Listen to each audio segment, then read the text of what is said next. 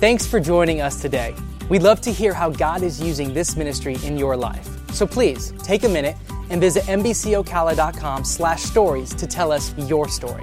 And if God has used this ministry to touch your life in any way, we want to encourage you to partner with us financially. Help us to continue delivering God's word to the world. You can give online or through our mobile giving app. Help me welcome our online audience. So glad that you could join us. It's going to be a good one. Well, you can be seated. If you're joining us tonight for the first time, my name's Lee Gilligan. I'm one of the assistant pastors here, and it is always a privilege to be able to hang out with y'all. And I'm excited about what I feel God has put on my heart to share with you. I've said this before. I pretty much say it every time I'm here on the midweek. I like the midweek crew. You guys are fun. And earlier today, I was running some errands, and before I came here, I stopped at a coffee shop. I came out, and as I was going to my car, there was a man sitting in a truck a few spots away from me, and he yelled like a couple obscene things. And so I was kind of taken back, and I actually looked at him. I said, "Are you talking to me?" Like, not trying to start something, but like honestly questioning, like, did I do something to offend this guy? And he goes, "Oh, no, you okay, Slim?" He called me Slim. So when he said Slim, then I knew he was talking to me. So I was like, all right. He said, "Hey, why don't you come here for a minute?" And I hesitated, but, in hindsight, I don't really know why I went over there. But I walked up, I said, "Yeah." And he said, "I got a proposition for you." And I'm thinking, what is that? And he said, "How about my people and your people get together, we go out tonight and get hyped up, okay?" So he said, "Go get hyped up." And I said, "Well, my people are at Meadowbrook Church, and they're already hyped up."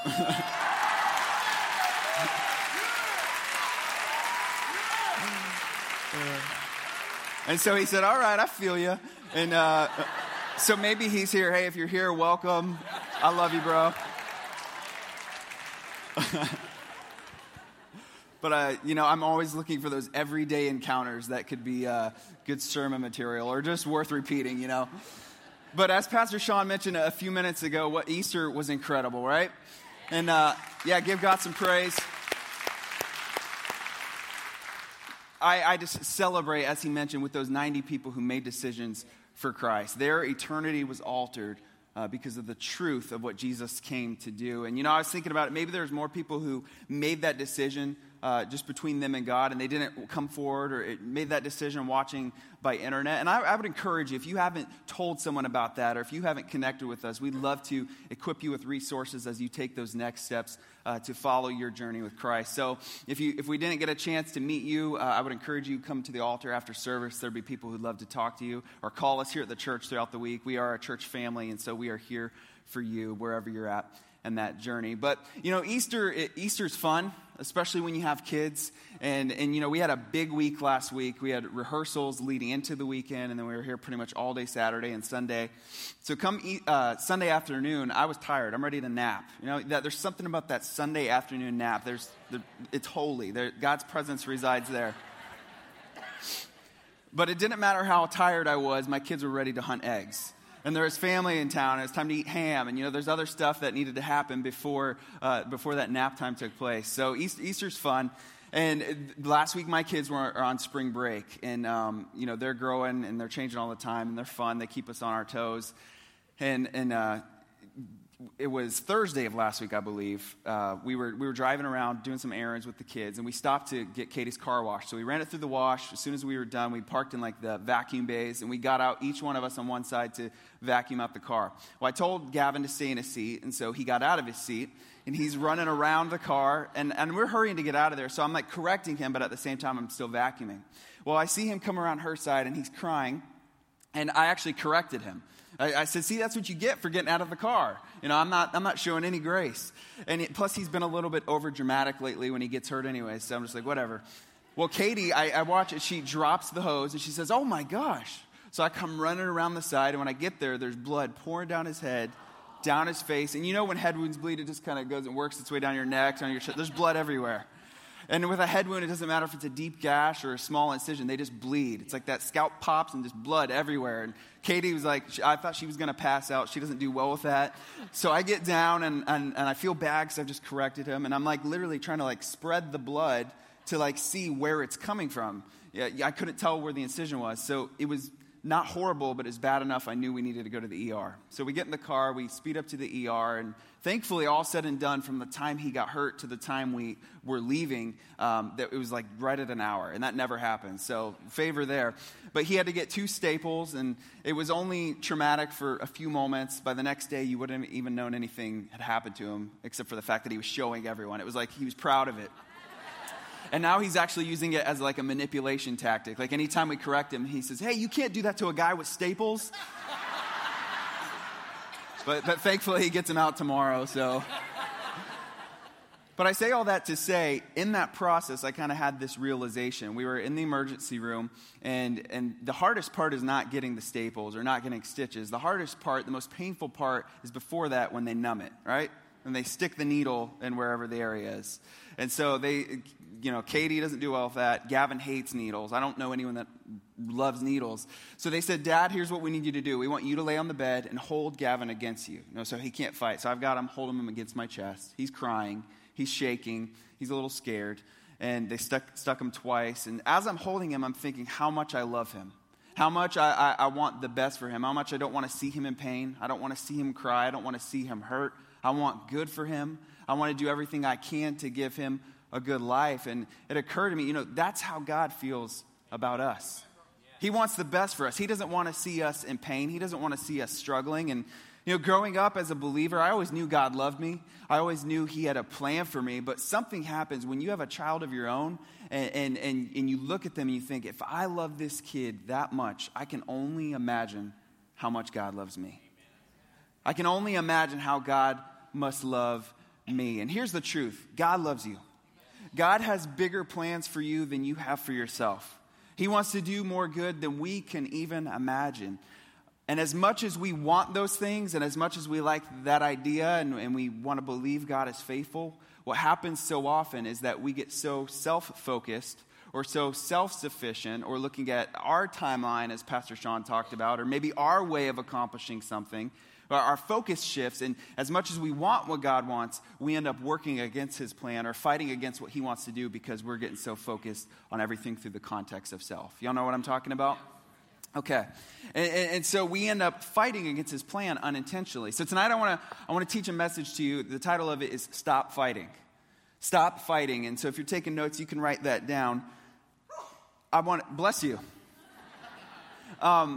I want to share another Gavin story, and I think I might have shared this before. This was a few years back. I was at work. Katie texted me, and it said, Gavin got into the Tylenol.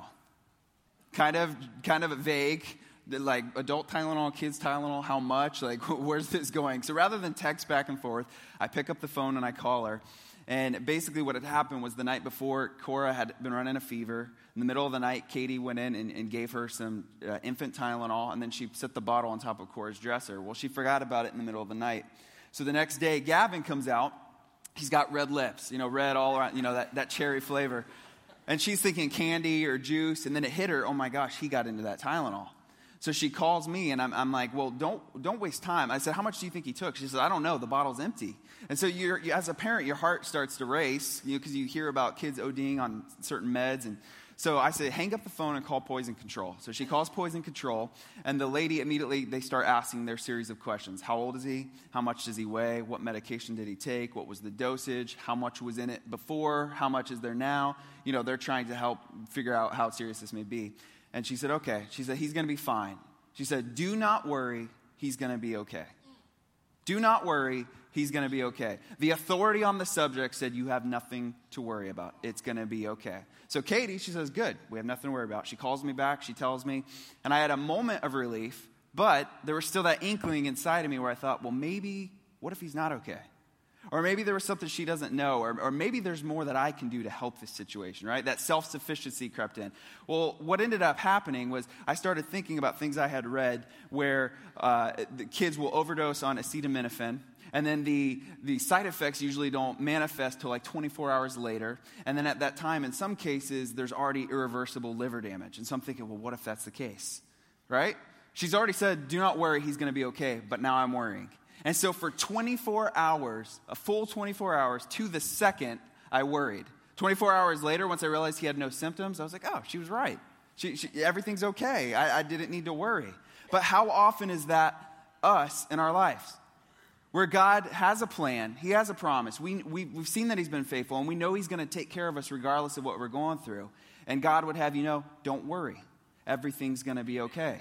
Don't worry, you're going to be okay. And we go through this season worrying, and then when God, whenever he shows up and we see his plan unfold, we're like, wow, he was right. I didn't need to worry. Everything's okay. And then we look back and think, why did I ever worry to begin with? Just like I wasted that full day worrying because I took things into my own control, we do the same thing a lot of times in life. And so I think we've got to stop worrying. We've got to stop fighting. We've got to let God do what he's going to do, and we just stick to what he wants us to do. So the key text tonight is in Exodus chapter 14. You can go ahead and turn there. Exodus 14. If you know the story of Exodus, ultimately it's Moses leading the children of Israel out of Egyptian captivity with the final destination, really ultimately leading them towards the promised land which God has prepared for them. So if you think about it, there is that destination. God will show himself faithful through the story, but the road to get there is not without bumps. It's not without setbacks. It's not without attacks. And so looking at our life, God has a destination. He has things he wants to do, and he's going to be faithful. But life is not without bumps. It's not without setbacks. It's not without attacks. So I was reading this passage, and I realized there's a lot that we can learn in this chapter, in this story. We've all seen this, whether you've read this passage or not, you know what's about to take place. This is when they cross the Red Sea. And you've seen it depicted in movies or on television, and the Red Sea splits in two, dry land opens up, and the children of Israel walk through, and then what happens? The Egyptian army follows, Pharaoh follows, and the walls come crashing down and drowns out the whole army. God shows himself faithful. This really is the climax of this part of the story. And I want to show you a very specific thing that Moses tells them, that God gives him to tell the children of Israel during this, even before God has shown them how he's going to work all this out. And I think it'll encourage you, realizing that in life, you know, you want to believe God's faithful, he's going to work this out, but yet you haven't seen yet how he's going to do it. And I want to encourage you tonight that a key part of that is to stop fighting. So we're going to start reading here, but I want to say one other thing. Usually when I teach, I'll give you like a clever, like a point to write down, a clever point to remember. But tonight I want to give you confessions. Things that I'm going to say and I want you to repeat, very simple things, and I want you to repeat them over your situation. But we'll get started here. Exodus chapter 14, verse 1. It says, "Then the Lord said to Moses, tell the people of Israel to turn back and encamp in front of Pi-hahiroth." Try saying that 3 times fast. Pi-hahiroth. "Between Migdol and the sea, in front of Baal-zephon, you shall encamp facing it by the sea.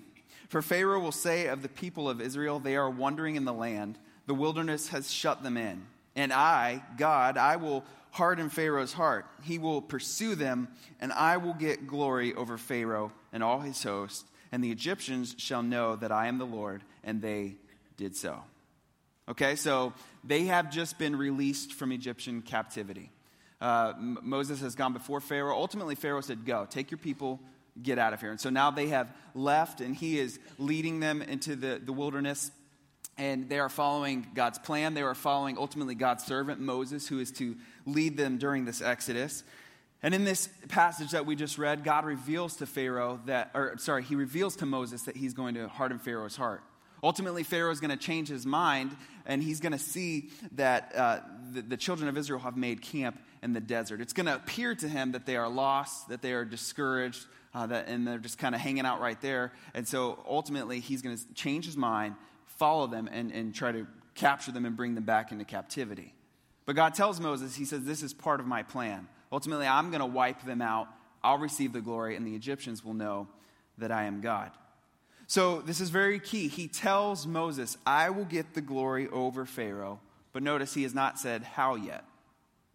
Have you ever felt like you have a word from the Lord, or you have a promise you're hanging on to? You believe God will get the glory. You want to believe he's going to be faithful, but yet you haven't seen it all materialize in the natural. It's like Pastor Sean was saying, being patient, you know, trusting God, being patient even though the circumstances haven't changed yet. And so I like to think of it this way. kind of like a desert experience. In the natural, yes, for them, they're encamped in the desert, but have you ever felt like you're just wandering in the desert? Metaphorical, if you will. That you're just kind of wandering around, discouraged, in a season of life where circumstances aren't changing, you feel lost, you don't really know what you're doing, you kind of set up camp, you're so used to what's going on, and you're just wondering, I want to believe God's going to be faithful, but he hasn't shown me how yet, and I'm getting discouraged. Has that been you? Let's be real. And a few years ago when my wife and our 2 kids, we moved to Texas, y'all know that, and then it's been right at a year that we've been back now. Before we ever left, we sensed it was for a season. We sensed that, God was, this was what we needed to do to be obedient in that season, that there were things he wanted to teach us, specific things he had showed us, and we just felt like that was the time we were to step out. And I knew that God was going to do something during that time. There was things he wanted to show me, but there was definitely many times in that season where I felt in the desert. Not just because I was in Texas, but I felt like I was in a metaphorical desert. Like, okay, I know God's got a plan. I know there's a great outcome from this. I know he's going to show me something, but right now on the day-to-day, things are kind of dragging. And I'm not going to over-exaggerate and act like we were out there suffering in the desert for Jesus. I mean, it was a good year for us. A lot of good stuff happened. But when you leave everyone you know and everything you know, sometimes it's hard to reacclimate. It's hard to kind of start over. And so when you're alone, it makes the desert even harder. And I remember many days feeling alone. I remember even the littlest things would discourage me. Like one week we all had colds, right? It's a cold. A couple of them turned into ear infections. But I remember I just felt almost depressed that week. It's like we had no one to help with the kids. Like we didn't have a doctor out there yet. I need to go to the doctor. And it's just like the dumbest things were discouraging me. And I just felt like alone. I had a great job out there. And I liked what I was doing. I liked who I worked with. But there were so many days where at the end of the day, I felt empty. I felt like I was questioning my purpose. And so for you, I don't know what your desert looks like. I don't know if you're in the desert right now and you're kind of questioning and wondering and discouraging. But here's what you got to realize. So often when we're in that desert experience, we get too focused on what's not there and forget who is there. Y'all hear that? We get so focused on what's not here or what's not happening in this time that we forget who is here. That no matter what you're going through, no matter how vast the desert, no matter how much or how long it seems like things are taking to change, God is with you. So I want you to make this declaration over your situation right now. Say this with me. I am not alone in the desert. God knows what he's doing. I am not alone in the desert. God knows what he's doing. Let's keep reading. Verse 5, when the king of Egypt was told that the people had fled, the mind of Pharaoh and his servants was changed, just as God had said, toward the people. And they said, what is this we have done, that we have let Israel go from serving us?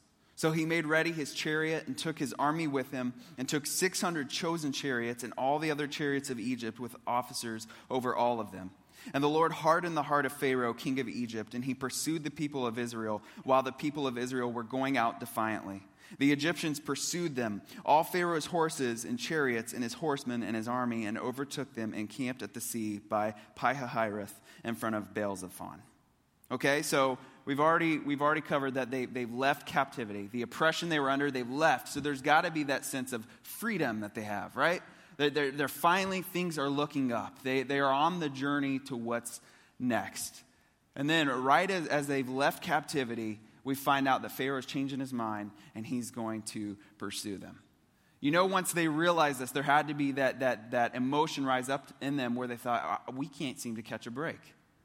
You've probably been there in life where you say, I can't catch a break. Have you had those days or weeks or seasons? And it can vary from minor things to serious things. But it's like as soon as things are looking up or as soon as we get up and we're brushing ourselves up, then we turn around and the enemy is pursuing again. It's like, what did I do to deserve this? There's those days where you wake up and there was a power surge, so the alarm didn't go off, and the coffee pot is broke, so you didn't get coffee. You're late running to school. You finally get the kids to school. They're late. On the way to work, you get a flat tire.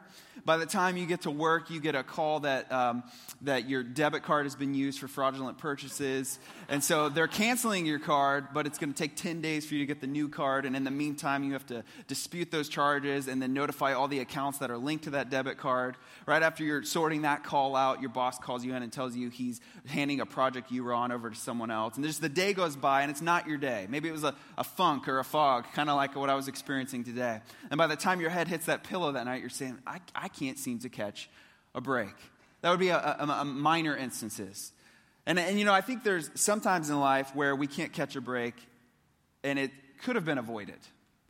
Sometimes we can't catch a break, but it's our own fault. We could have avoided it had we not said certain things. I've learned in marriage, there's sometimes I feel like, will she just give me a break? And then I realized, well, if I hadn't said that, or if I had done this, or did this different, maybe I would have a break. So I'm learning, guys. Husbands, you can relate. But I think of a lot of notable celebrities and public figures who maybe they could catch a break if they would just think before they did certain things. I think of like Donald Trump. This is not an endorsement. This is no political statement. It's just because this is hot news. But love him or hate him, like him or not, vote for him or not, that's not what this is about. It's no secret that he is the center of media attention. He says things to get a reaction. And you would say, man, that guy can't catch a break. But I think he probably could catch a break if he would just rethink the way he says certain things or not say certain things at all. I hear banter all throughout the audience. I think of someone like Bill Cosby. Not as funny of an instance. I grew up watching The Cosby Show, and then over the last few years, all these accusations that have come out of women saying that he took advantage of them sexually. And, we don't have all the details, but obviously at some point along the way, there was behavior he engaged in that had he refrained, he probably could catch a break, and now it's catching up with him. I think of like Johnny Manziel, Heisman Trophy winner, potential through the roof, drafted in the NFL, money and endorsements and women and all those things, fame, notoriety. And this happens so often with young people. They're given all this on a plate, but their character cannot sustain everything that they've received. And so his self-destructive behavior and him ignoring the counsel of people around him has ultimately led to him being in and out of rehab. Now he's been waived by the team that drafted him. These are all examples of breaks you could have caught had you just, adjusted before. But here's the deal. So often in life, the times where we feel like we can't catch a break, there was nothing we did to deserve it, right? Financial crisis, marital issues, health diagnosis, things that you may be going through right now, and you feel, I cannot catch a break. And you look at your life, you say, what did I do to deserve this? I've been doing what I know to do. I've been trying to trust God. I've been trying to apply the things that I know are true, but yet I feel like I cannot catch a break. And you know why that is? It's because the enemy of the soul is fickle. He doesn't play by the rules. And so he doesn't care if you just got up and brushed yourself off and you're pushing on to the next thing. You turn around and a lot of times you feel like, I just left captivity and now he's pursuing again. Pharaoh was fickle. He wasn't playing by the rules. And though they'd caught a break and they're now left, they look over their shoulder and here comes the army. The enemy will pursue time and time again. Attacks will come. Things will happen. And what we have to realize is that we are not alone. And so I want you to confess this over your life. No matter, say, when the enemy pursues, God is by my side. When the enemy pursues, God is by my side. So whatever desert you're in right now, whatever you're coming out of and you feel like you turn around and there's the enemy again, God is by your side. He will not leave you. He will not forsake you. You are never alone. You are never without help. Let's keep reading. Verse 10. When Pharaoh drew near, the people of Israel lifted up their eyes, and behold, the Egyptians were marching after them, and they feared greatly. And the people of Israel cried out to the Lord. They said to Moses, "Is it because there are no graves in Egypt that you have taken us away to die in the wilderness? What have you done to us, bringing us out of Egypt? Is not this what we have said to you in Egypt? Leave us alone that we may serve the Egyptians. For it would have been better for us to serve the Egyptians than to die in the wilderness."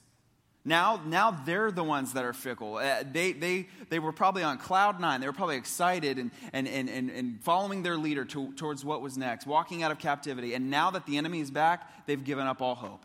They've flip-flopped. They've fallen into fear. And they're saying, you know what? We would rather go back to the oppression we were under. We would rather go back into captivity than to be out here. What is even the purpose? And don't you know that is just like the enemy? Where in our lives, we may have victoriously walked out of something, but because another hardship awaits or we're in the middle of unpleasant circumstances, we've actually said, you know what, that situation may have been tough, but I'd almost rather go back to that than endure what's ahead of me. That relationship might have been unhealthy and destructive, but I'd rather go back to that out of insecurity than to walk through this season alone. That job may have been an unhealthy environment, but I'd rather go back to that for convenience sake than press through maybe some of the proving time that I have in this new job. Whatever that situation is for you, that's just like the enemy to get you to lose sight of God's promise and to say, I'd rather go back to that than endure what's ahead of me right here. And that's exactly what's happening with the children of Israel. The reason they are fearful is because they lost trust in God. As soon as our focus shifts from God, His promise, His faithfulness, trust in Him, as soon as that focuses to self and our circumstance and the reality of what we're facing, that's when we get into doubt. That's when we get into questioning. That's when we get into second guessing. We cannot afford to let ourselves get to a place of fear. Fear leads to that doubt, but trust leads to rest. When we truly trust, we can arrive at a place of rest. Even though we're in the desert, even though the enemy may be surrounding us, we can trust because God is in control.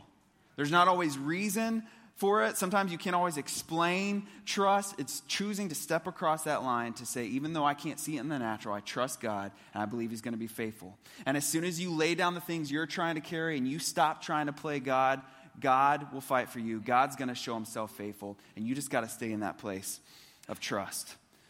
I'll be real. There's plenty of times in my life where I've questioned God. I'm sure you've questioned God. You've been going through something and you say, where is God at in this? Why is this happening? I'd rather go back to that season than endure what's going on now. And here's the confession I would want you to say over that situation. He's at work, even though I can't see it. He's at work, even though I can't see it. And so Moses, he has a stronger faith. He's the one that God's speaking to, and he's trying to lead them and encourage them through this. And he's standing in faith knowing that God is going to work out this plan. But they're like, you know what, we don't see the plan. We don't see where God's at in this. And so they're wavering, as we've just seen. But in these last two verses, we're not going to read the whole story. We're going to wrap with these next two. Verse 13, and Moses said to the people, he said, fear not, stand firm, see the salvation of the Lord, which He will work for you today. For the Egyptians whom you see today, you shall never see again. Verse 14, the Lord will fight for you. You have only to be silent. The Lord will fight for you. You have only to be silent. Moses is solid in his trust in God. And he tells the people in this situation, I know you're scared. I know you're fearful. I know you're thinking it's a better idea to go back than to just die out here in the wilderness. But I want you to know, fear not. Stand firm. God will fight for His people. You only need to be silent. The Egyptian army will be overthrown. Pharaoh will be defeated. God will receive the glory. And even though we haven't seen it all materialize yet, fear not. Stand firm. He will fight for you. I love how the Message puts it. This is what it says. It says, God will fight the battle for you. And you keep your mouth shut. So I was thinking about that, and I wanted to say this directly to y'all. God will fight the battle for you, and you keep your mouth shut. It's a good reminder to say to ourselves, God's fighting for me. I don't need to sit here and speak out my fears and revert to self-sufficiency and pride and thinking that I can figure it out or listening to the enemy and allowing him to discourage me. God will fight for me. I just need to be silent. Silence those fears. Silence those doubts. Silence those questions. And realize that key to this, though, is that being silent doesn't mean doing nothing. Being silent doesn't mean that we do nothing. Because ultimately, Moses gives the command, God will fight for you, you only need to be silent. He gives this command, but yet the sea is not parted yet. Well, when that sea does part, really that is the way out. And I believe in all our situations, God will part the sea. He'll provide a way out. The very word Exodus in the Greek is this word exodos, and it means the way out. And so had they just let God fight, been silent, and done nothing, they would have never made it to the promised land. They would have never walked through on dry land. But the Lord will fight for you, be silent, and then take the way of escape. Walk the path that he has laid before you. That's what I mean when I say stop fighting, let him do his job, you do yours. That means be silent, silence those fears, and keep trekking on the journey that he's put before you. The Lord will fight, I will move. That's your confession. The Lord will fight, I will move.